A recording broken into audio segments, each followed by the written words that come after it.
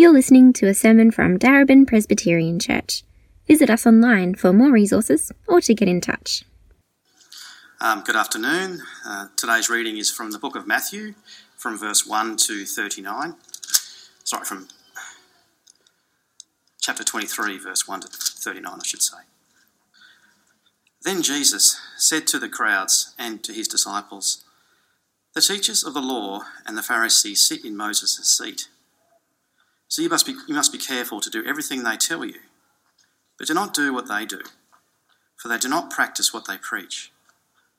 They tie up heavy, cumbersome loads and put them on other people's shoulders, but they themselves are not willing to lift a finger to move them. Everything they do is done for people to see. They make their phylacteries wide and the tassels on their garments long. They love the place of honour at banquets and the most important seats in the synagogues. They love to be greeted with respect in the marketplaces and to be called rabbi by others. But you are not to be called rabbi, for you have one teacher, and you are all brothers.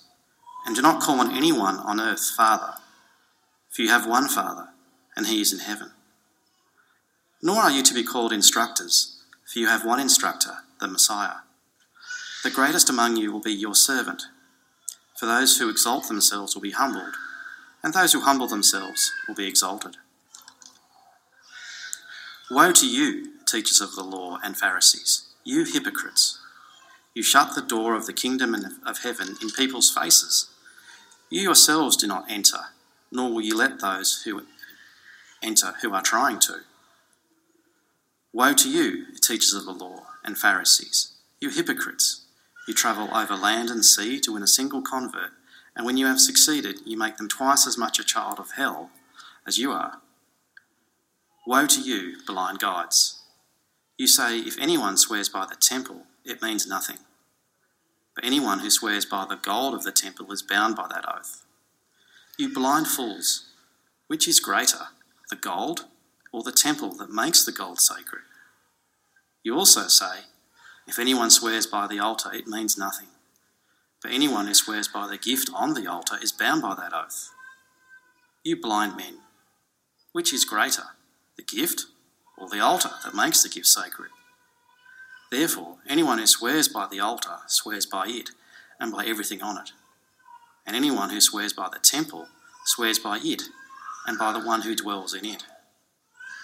Anyone who swears by heaven swears by God's throne and by the one who sits on it. Woe to you, teachers of the law and Pharisees, you hypocrites! You give 1/10 of your spices, mint, dill and cumin. You have neglected the more important matters of the law, justice and mercy and faithfulness. You should have practiced the latter without neglecting the former. You blind guides! You strain out a gnat but swallow a camel. Woe to you, teachers of the law and Pharisees, you hypocrites! You clean the outside of the cup and dish, but inside they are full of greed and self-indulgence. Blind Pharisee! Clean the inside of the cup and dish, and then the outside will be clean. Woe to you, teachers of the law and Pharisees, you hypocrites! You are like whitewashed tombs, which look beautiful on the outside, but on the inside are full of bones of the dead and everything unclean. In the same way, on the outside you appear to people as righteous, but on the inside you are full of hypocrisy and wickedness. Woe to you, teachers of the law and Pharisees, you hypocrites! You build tombs for the prophets and decorate the graves of the righteous. And you say, if we had lived in the days of our ancestors, we would not have taken part with them in the shedding of the blood of the prophets. So you testify against yourselves that you are descendants of those who murdered the prophets. Go ahead, then, complete what your ancestors started. You snakes, you brood of vipers, how will you escape being condemned to hell? Therefore I am sending you prophets and sages and teachers. Some of them you will kill and crucify. Others you will flog in your synagogues and pursue them from town to town. And so upon you will come all the righteous blood that has been shed on earth, from the blood of the righteous Abel to the blood of Zechariah, son of Berechiah, whom you murdered between the temple and the altar. Truly I tell you, all this will come on this generation. Jerusalem, Jerusalem, you who kill the prophets and stone those sent to you, how often have I longed to gather your children together, as a hen gathers her chicks under her wings, and you were not willing. Look, your house is left to you desolate. For I tell you, you will not see me again until you say, blessed is he who comes in the name of the Lord.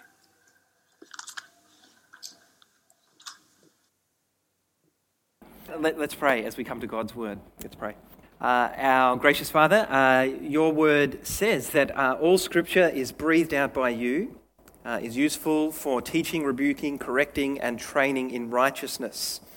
Father, sometimes we come to passages where the usefulness of it seems really apparent, and other times we read passages like today where your word is really challenging, perhaps, has some ideas that we struggle with. So, Father, we pray that you would be with us, help me to speak faithfully and clearly, and we trust that part of your word which does indeed say that all scripture is breathed out by you and useful, profitable for us. In Christ's name we pray. Amen. I wonder how it is that you see Jesus. I was thinking during the week, I grew up in a church and it had a stained glass window with a picture of Jesus holding a lamb in his arms. And I must admit, I wasn't always exceptionally engaged with the church service growing up. Through a few boring church services over many years, that picture of Jesus with the lamb in his arms really started to shape how I see Jesus. It drummed into me the message, Jesus is gentle and loving and kind, tender. Perhaps a little bit like a mother hen with her chicks. I don't know if you noticed that. It was a pretty long Bible reading, but towards the end in verse 37, Jesus describes himself like a mother hen.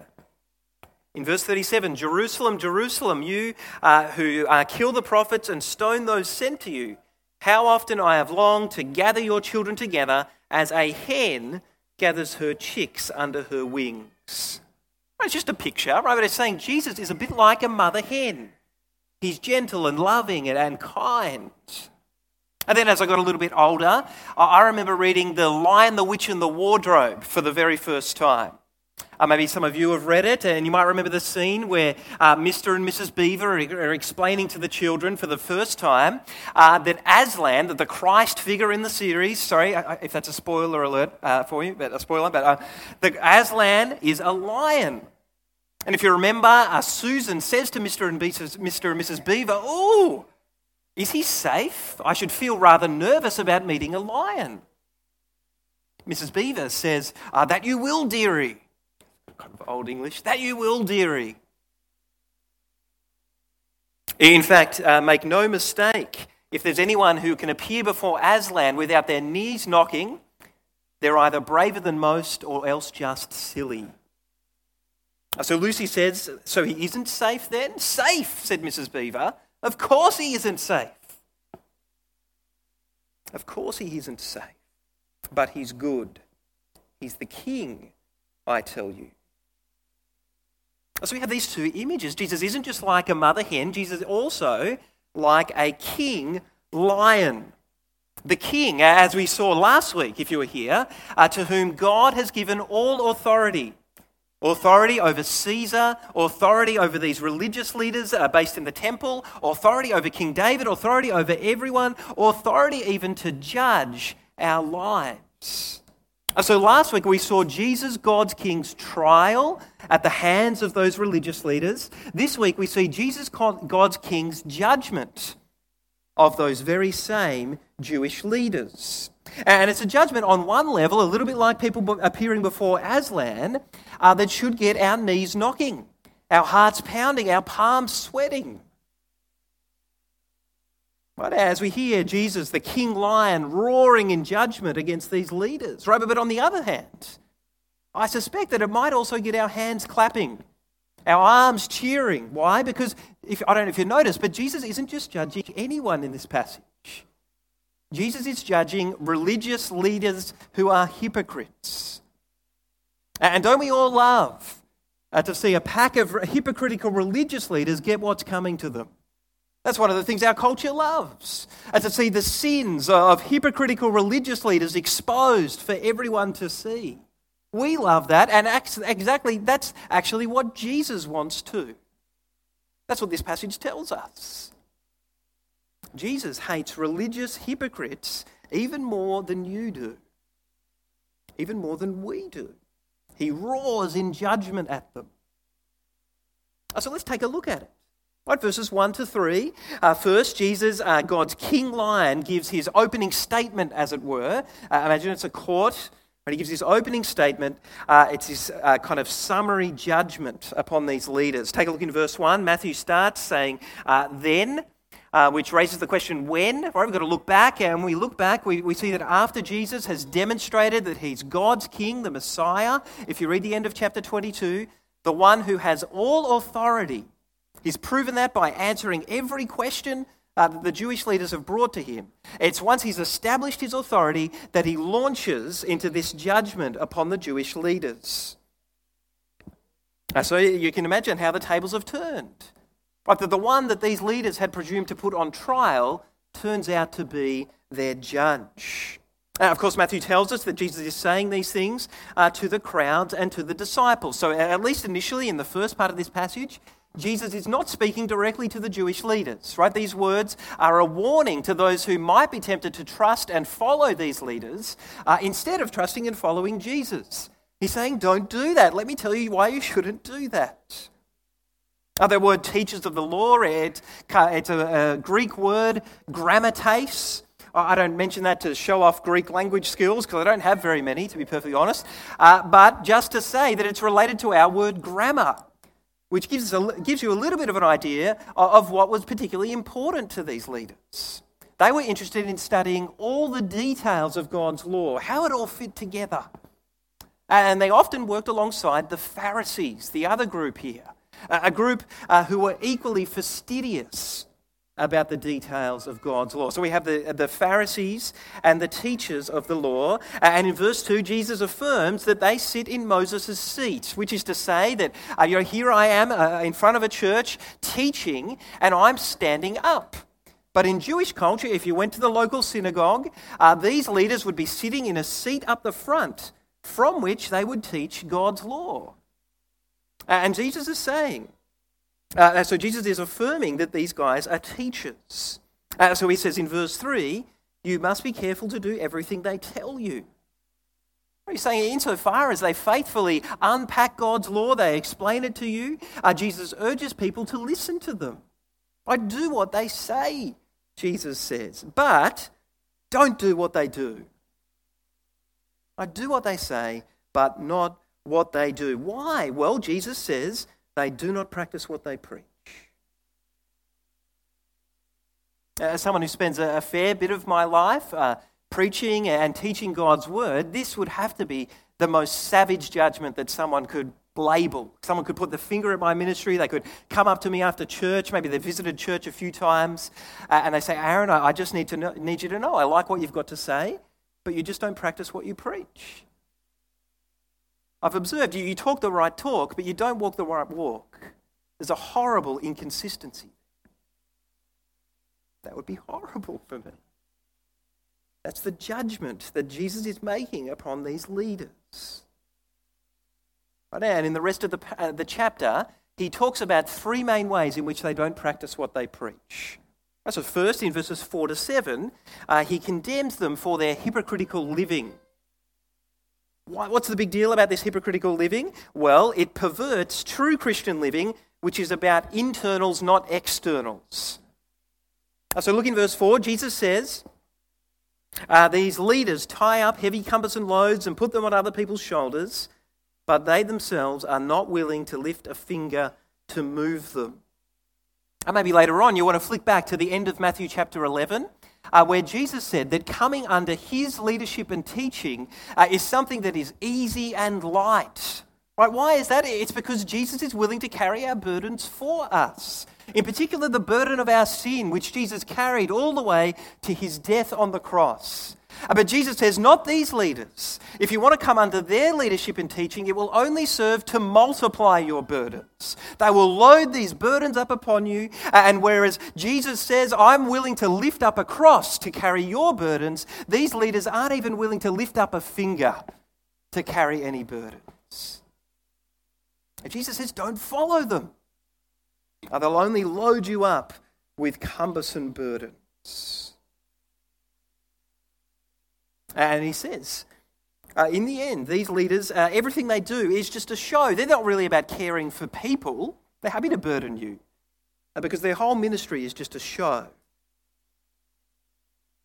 Take a look there in verse 5. It's done for people to see. For these leaders, what they wear is a show. Right, Jesus says, they make their phylacteries extra wide. I'm sure you all know what a phylactery is. But maybe there's a footnote in your Bible. It was there in mine. These are boxes that Orthodox Jews, many Orthodox Jews still wear, that they maybe wear it on their forehead or on their arm, that contained specific Bible verses, precious verses for them. Jesus says these guys make their phylacteries extra big so that everyone can see they take God's word seriously. And they make the tassels on their garments extra long. That word long is related to our word magnify. So Jesus is kind of saying, these guys put the magnifying glass on their religious-looking garments so that everyone can see what they wear. Maybe you can think about some religious leaders in our world today who are a little bit like that. They want everyone to see just how religious they are by the external clothes that they wear, the trappings. Maybe they've got a great big cross and a big hat on their head. I don't know what it is, right? But they want people to see it. And Jesus says they want people to see where they sit as well. Right? These leaders, Jesus says, love the place of honor at the banquets and the most important seats at the synagogue. Right? They love being at the center of attention, being seen to be sitting with the most important and influential people. That's what these leaders love. They also love to be greeted with respect. Greeted with respect in the marketplace, Jesus says, in particular, they love to be called rabbi. You get the idea. These leaders are obsessed with all the externals of their religiosity. Their clothes, their seating arrangements, their greetings. But on the inside, Jesus says their spiritual life just doesn't match up. They're hypocrites. You know, that word hypocrite, it's like the hypocrites that Jesus' listeners might have come across down at the local theatre. In Greco-Roman theatre, some actors were known as hypocrites, and they would one actor would play multiple parts in a particular play, and to play those different parts, they would put on a large kind of mechanical mask to play different characters in the play. They would pose and pretend and perform as different characters behind these different masks. And Jesus says that's what these religious leaders are like. Their whole religious life is just one big pose after another, a performance. They're pretenders. They look wonderful on the outside, but on the inside there's no real spiritual life. They don't practice what they preach. Jesus condemns them for their hypocritical living. And then in verses 8 to 12, he condemns them for their what I've called their honorific titles. Let me find my spot in my notes. I'm going off my notes too much. That was that. Verses 8 to 12, their honorific titles. Yeah, so Jesus has just said that these guys love to be called rabbi, but then in verse 8 he switches to speaking to his own followers, his disciples. As you see there, he says, but you are not to be called rabbi, for you have one teacher, and you are all brothers. Right, Jesus has just affirmed that these guys, the religious leaders, sit in Moses' seat. They do a whole lot of teaching. People should listen to what they say. So Jesus' problem here is not with what you might call small t teachers. He's talking about his issue with these leaders is that they go around demanding that people call them teacher, capital T teacher, the one to whom their allegiance is shown. Rabbi, teacher. And it reminds me actually of a Seinfeld episode I don't know if you guys are fans of Seinfeld, but there's one where Elaine is dating a guy who's a famous conductor, and the guy refuses to respond unless people call him Maestro. Someone could say his name over and over again, and he'd just ignore them, and then they'd say Maestro, and he'd be all ears, you know. That's what these leaders are like. It's ridiculous, but they insist that people call them rabbi, teacher. They love that. Right, but amongst God's people, Jesus says that we've got one teacher. It's him. He's shown himself in the previous chapter to be the authoritative teacher that we owe our allegiance to. Right, every other teacher, like me, is just a small t teacher pointing you to Jesus. So don't call me teacher, only Jesus. And then Jesus takes issue with another one. He says, and do not call anyone on earth Father, for you have one Father, and he is in heaven. Now, elsewhere again, we've got to be careful with this because you might freak out and go, oh, gee, I call my dad Father. No, elsewhere Jesus affirms that we're to honour our father and mother. But he's not saying you're not allowed to call your biological dad father, if you like that kind of formal terminology for your dad, right? He's not saying you're not allowed to do it, but he is saying that you shouldn't call any particular religious leader father. Why is that? It's because through faith in Christ, we become children of God, we're brothers and sisters in Christ, and God, our one and only Father, is in heaven in a spiritual sense. Jesus says, don't call any earthly person father, your spiritual father. Nor, Jesus says, should you be called instructors, for you have one instructor, the Messiah. Right? Different word to teacher back in verse 8, but basically the same idea. Right? Jesus is the authoritative teacher, instructor that we surrender our lives to when we become a part of God's people. So we do have to briefly dwell on Jesus' words here. Take them seriously. We might not be like the Roman Catholic Church. Many of you will know that they still call their priests Father, Holy Father. Personally, if I was talking to a Catholic priest, I'd ask them, how do you reckon that lines up with this verse? I don't want to point people towards their one Father in heaven. But that might not be an issue for us. In the Presbyterian Church, I was thankful in 2016, the assembly of the Victorian Presbyterian Church decided that we'd stop calling the state leader of our church Very Reverend. It's ridiculous, isn't it? I can't believe we used to do that, but I'm thankful that we stopped it. It's a good thing. In our own church, we should be careful about the way in which we use the word pastor. Right, some of you call me Pastor Aaron or Pastor Adam, and I think that's fine, as long as you see it primarily as a description of what we're trying to do. Right, we're trying to shepherd people and care for them and feed them. Right, it's not a description of us, a sign that we have some sort of superior rank amongst God's people, that we're somehow better than anyone else. And I hope you've noticed that Adam and I would never demand that anyone call us pastor. But because amongst God's people, verses 11 and 12, that's not what leadership should look like. But amongst God's people, leadership is about humbling yourself that God might exalt you, not exalting yourself by demanding that people call you by a particular name, that one day God might humble you. Right? Jesus condemns these leaders for their honorific titles. Why? Because they distort true Christian leadership, which is about service, not being served. And then in verses 13 to 36, the kind of large section, the bulk of the passage, Jesus condemns their heartless priorities. You might have noticed that there are those 7 different woes in this passage.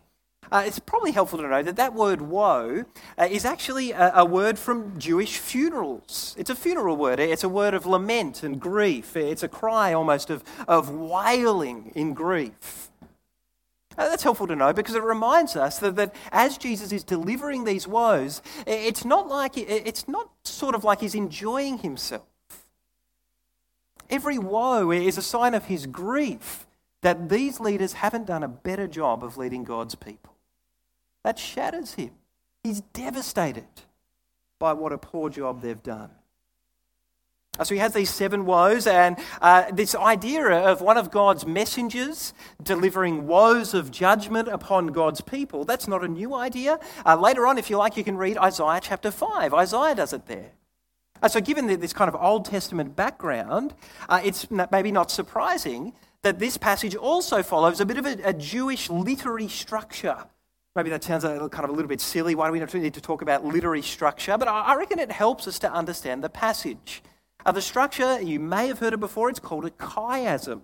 And the idea of a chiasm is that the central verses in the passage are the central point of the passage. And all the other verses around that central part are arranged kind of in parallel to one another. So I kind of explain it a little bit. Let me just find my notes. So in this passage, we've got woes 1 and 7, the kind of bookends of the passage. And that's where Jesus judges these leaders for their rejection of God's messengers. And then in woes 2 and 6, we see Jesus' judgment upon their misdirected religious zeal. Then in woes 3 and 5, just coming in towards the centre, Jesus judges them for their distortion of God's word. And then right in the middle of the passage, woe 4, the very central woe, we see Jesus' judgment upon their heartless priorities. That's sort of how the whole passage fits together. So we're going to look at it by looking at those pairs of woes, moving into woe 4. So let's look at woes 1 and 7. It's about Jesus' judgment on their rejection of God's messengers. Take a look first at verse 13. Verse 13, woe to you, teachers of the law and Pharisees, you hypocrites. Incidentally, 5 times in this passage, Jesus says that same thing. You hypocrites. Driving home that idea from the start of the passage. You guys don't practice what you preach. You hypocrites. You shut the door of the kingdom of heaven in people's faces. You yourselves do not enter, nor will you let those enter who are trying to. So these leaders who probably would have thought that they would have been first through the door of the kingdom of heaven, leading others into the kingdom. These leaders are not only shut out of the kingdom themselves, Jesus says, but they're responsible for slamming the door of the kingdom in other people's faces. Even people who want to get in can't get in because of these leaders. And the reason that's happening is in woe 7. The other bookend of the passage, woe to you, this is verse 29, woe to you, teachers of the law and Pharisees, you hypocrites again. You build tombs for the prophets and decorate the graves of the righteous. Why are these leaders shutting the door of God's kingdom on themselves and others? It's because they're rejecting God's messengers. So much so that they're actually preparing their graves and tombs. That's how they treat God's messengers. And now Jesus knows that these particular leaders that he's speaking to probably haven't killed one of God's messengers yet. Right, so in verse 30, Jesus anticipates their thinking, and have a look what he says. He says, and you say, if we had lived in the days of our ancestors, we wouldn't have taken part with them in shedding the blood of the prophets. But Jesus says, no, you guys are made of exactly the same stuff. Right, so in verses 31 and 32, he says, you testify against yourselves that you are the descendants of those who murdered the prophets. Or you guys are made of the same stuff, Jesus is saying. Verse 32, so go ahead then and complete what your ancestors started. Right, Jesus knows these leaders have already rejected him and have a plan to kill him. And so he says to them, stop messing around, go ahead and complete what your plan has done. Show yourselves to be exactly the same as your ancestors. Don't stop messing around with all this deception and trickery. We see that deception in verse 33. You snakes, Jesus says, you brood of vipers. How will you escape being condemned to hell? And maybe you know that throughout the Bible, the snake is a picture of what? It's a picture of lies and deception. So Jesus is saying, you guys have shown who you are. You're exactly the same as your ancestors, and you remember in John chapter 8, Jesus said to the Jewish leaders, your father is the father of lies, the father of deception, and you're acting just like him. The one who specializes in murder and deception. That's what Jesus is saying here. Get on with it, he's saying. They want to kill Jesus, God's messenger, just like their ancestors would have done. So verse 34, the therefore there is a little bit confusing, but it probably means something like, these things have happened over and over again. What things? God has repeatedly sent his messengers to his people, and his people have repeatedly rejected them. In really kind of horrible ways, right? They've pursued them, they've flogged them, they've killed them, they've crucified them. So verse 35, Jesus says, so upon you will come all the righteous blood that has been shed on earth. Right, from the blood of righteous Abel, Jesus says. You can read Genesis chapter 4, Abel being the first murder in the Hebrew Bible. And so the blood of Zechariah, son of Berechiah, which is actually the last murder in the Hebrew Bible, recorded in 2 Chronicles 24, verse 21. You can read up. I mean, Jesus is saying in verse 36, truly I tell you, the punishment for all of this righteous blood being shed will come upon this generation. Which seems a bit rough, doesn't it? Right? Why is that? Well, because in Jesus, God has sent his ultimate messenger. These guys are saying, well, we didn't commit any of that. Well, what's wrong with us? And Jesus is saying, God has sent his ultimate messenger. God has sent his son, and you guys are going to reject and kill God's son. You think you're going to get off the hook for that? You're just bringing to culmination this whole history of God's people rejecting his messengers. We've seen in the parables in the previous chapters. You can read back on them. Jesus has repeatedly been saying, God, and finally the owner sent his son. And what did they do? The owners killed the son. So what's going to happen? God is going to reject them because they have rejected his king. He's going to shut them out of his kingdom. Remember, woe one. Shut out of his kingdom forever. It's pretty scathing, right? Jesus' scathing judgment upon their rejection of God's messengers. Then woes 2 and 6, Jesus judges their misdirected religious zeal. Look at verse 15.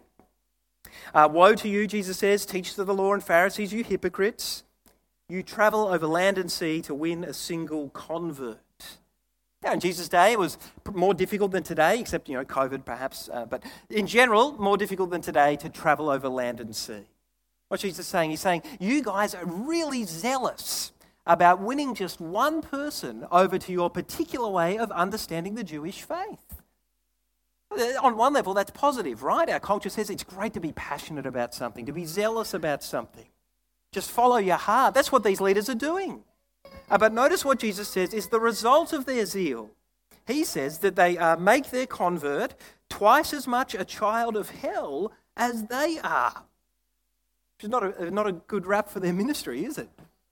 Right? But Jesus knows that the religious converts are are typically twice as zealous about their particular faith as those who converted them. Which, of course, is a great thing if you're converted to following Christ, right? In doing that, you become a child of God, a child of heaven. But if you're converted to the path of following these Pharisees, Jesus says you're just twice as zealous about following a path that will ultimately lead you away from God, to be shut out of God's kingdom, to become a child of hell. It's a horrible thing, a tragic thing. So in the parallel woe 6, in verse 27, Jesus says, woe to you, teachers of the law and Pharisees, you hypocrites. You are like whitewashed tombs, which look beautiful on the outside, but on the inside are full of the bones of the dead and everything unclean. This is why it's so tragic for someone to be converted to the way of the Pharisees. They specialise in cleaning people up on the outside, looking alive and clean on the outside. But on the inside, their lives are still full of spiritual death and impurity. There's no doubt that they're zealous, they're passionate, their heart's really in it. But their zeal is hopelessly misdirected, Jesus says, and serves and only does spiritual harm, even if they intend good. And then in woes 3 and 5, Jesus judges them for their distortion of God's word. So we've got that section in verses 16 to 22 where Jesus says their kind of man-made traditions around swearing oaths have distorted God's word. Either they say that an oath sworn by the gold in the temple is binding, but an oath sworn by the temple itself is not binding. Right? They kind of pick and choose which oaths are binding. They say an oath sworn by the altar in the temple is binding, but an oath sworn by the temple itself is not binding. Sorry, the gifts left at the altar is binding, but the altar itself is not binding.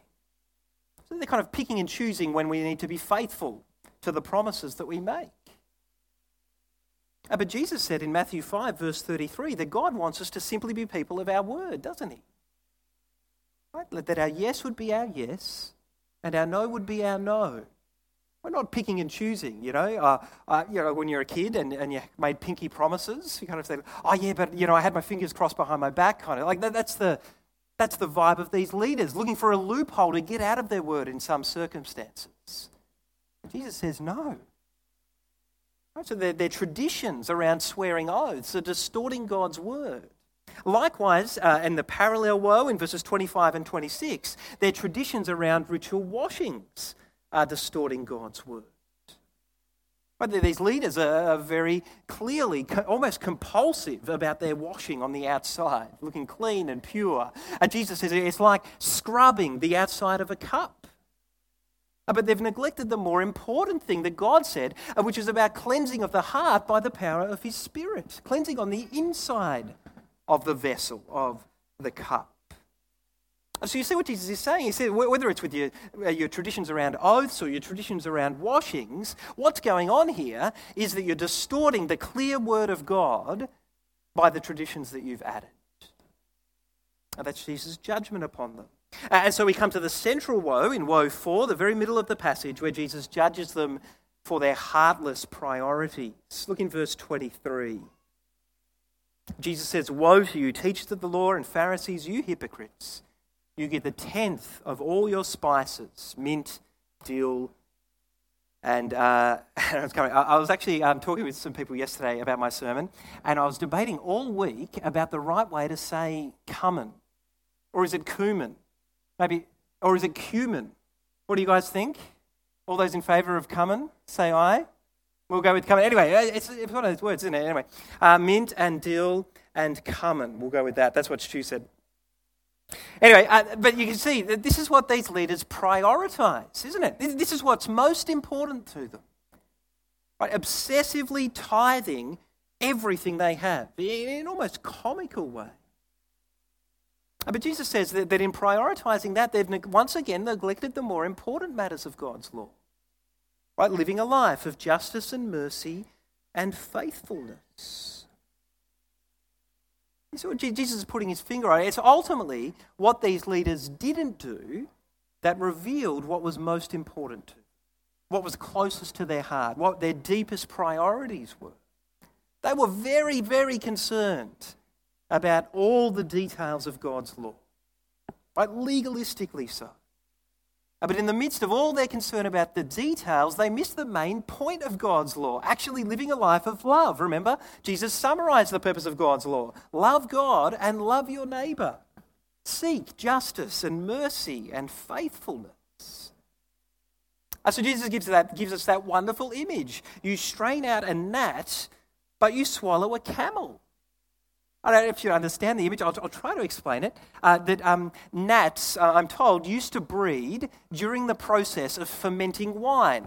So you can imagine one of these leaders there. They have their kind of big wine vat, and they're there with their strainer, kind of trying to get every last gnat out of their wine so that they can have a nice glass of wine that's free of even the tiniest impurity.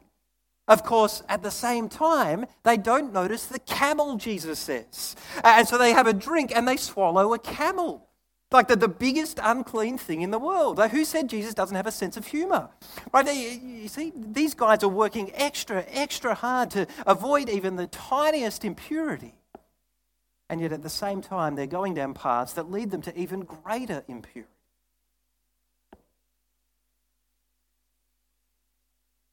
Jesus judges these leaders for their heartless priorities.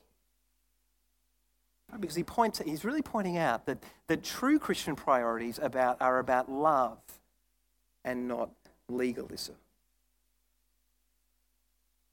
And so we come to the very end of the passage there, what I've called Jesus' compassionate but final verdict. Verse 37. Jerusalem, Jerusalem, you who kill the prophets and stone those sent to you. How often I have longed to gather your children together as a hen gathers her chicks under her wings, and you were not willing. And Jesus has absolutely delivered a severe judgment upon these leaders and upon the city of Jerusalem, who largely have followed these leaders and rejected him. But I hope you can tell in these words that his heart still beats with great compassion for them. He loves them. He's longed over and over again for them just to stop being so stubborn, to humbly repent of their sins and take refuge under his wings. That's what he's wanted. But they haven't been willing to do that. So in verse 38, he delivers his judgment, his verdict upon them. Jerusalem and the temple will be desolate. Right? It's a sign of God leaving, God's blessing leaving. It's a sign of God rejecting them. They have rejected God's king repeatedly. And so God will reject them. But sure, the temple and the city of Jerusalem are going to continue on almost as if nothing's happened for another 40 years until 70 AD when the Romans eventually destroy them. But God's king's verdict is final from this point on. In fact, you might notice if you flick over to chapter 24, verse 1, what does Jesus do? He leaves the temple. He's rejected it. He's judged it. In the end, Jesus' verdict will be vindicated. Verse 39, when Jesus returns, everyone in Jerusalem will see, willingly or not, that he is God's king. And they'll quote from Psalm 118, "Blessed is he who comes in the name of the Lord." So there's a fair bit of kind of heavy content in this passage. How do we respond to it? On the one hand, we might respond, as I said, by having our hands clapping, our arms cheering, as Jesus roars in judgment at these hypocritical religious leaders. But there's something about that is right. But then if we think again, we might start to see little bits of ourselves in these leaders. Like we kind of cheer Jesus on and point the finger at them, but then we realise, actually, I've been a hypocrite too. Actually, I've craved the honour and respect of others way too much. You know, like I might not mind people calling me by a special title or being seen to be seated with the most important people. I've craved that stuff way too much. I suspect all of us have had heartless priorities. Things that God wouldn't value way too much. So how can we be safe from Jesus' roaring judgment? So that one day he's not delivering a savage judgment like this on us. How can we be safe? In the end, we've got to do what these leaders weren't willing to do, don't we? We've got to humbly repent of our sins and take refuge under Jesus' wings. That's the safe place from God's judgment.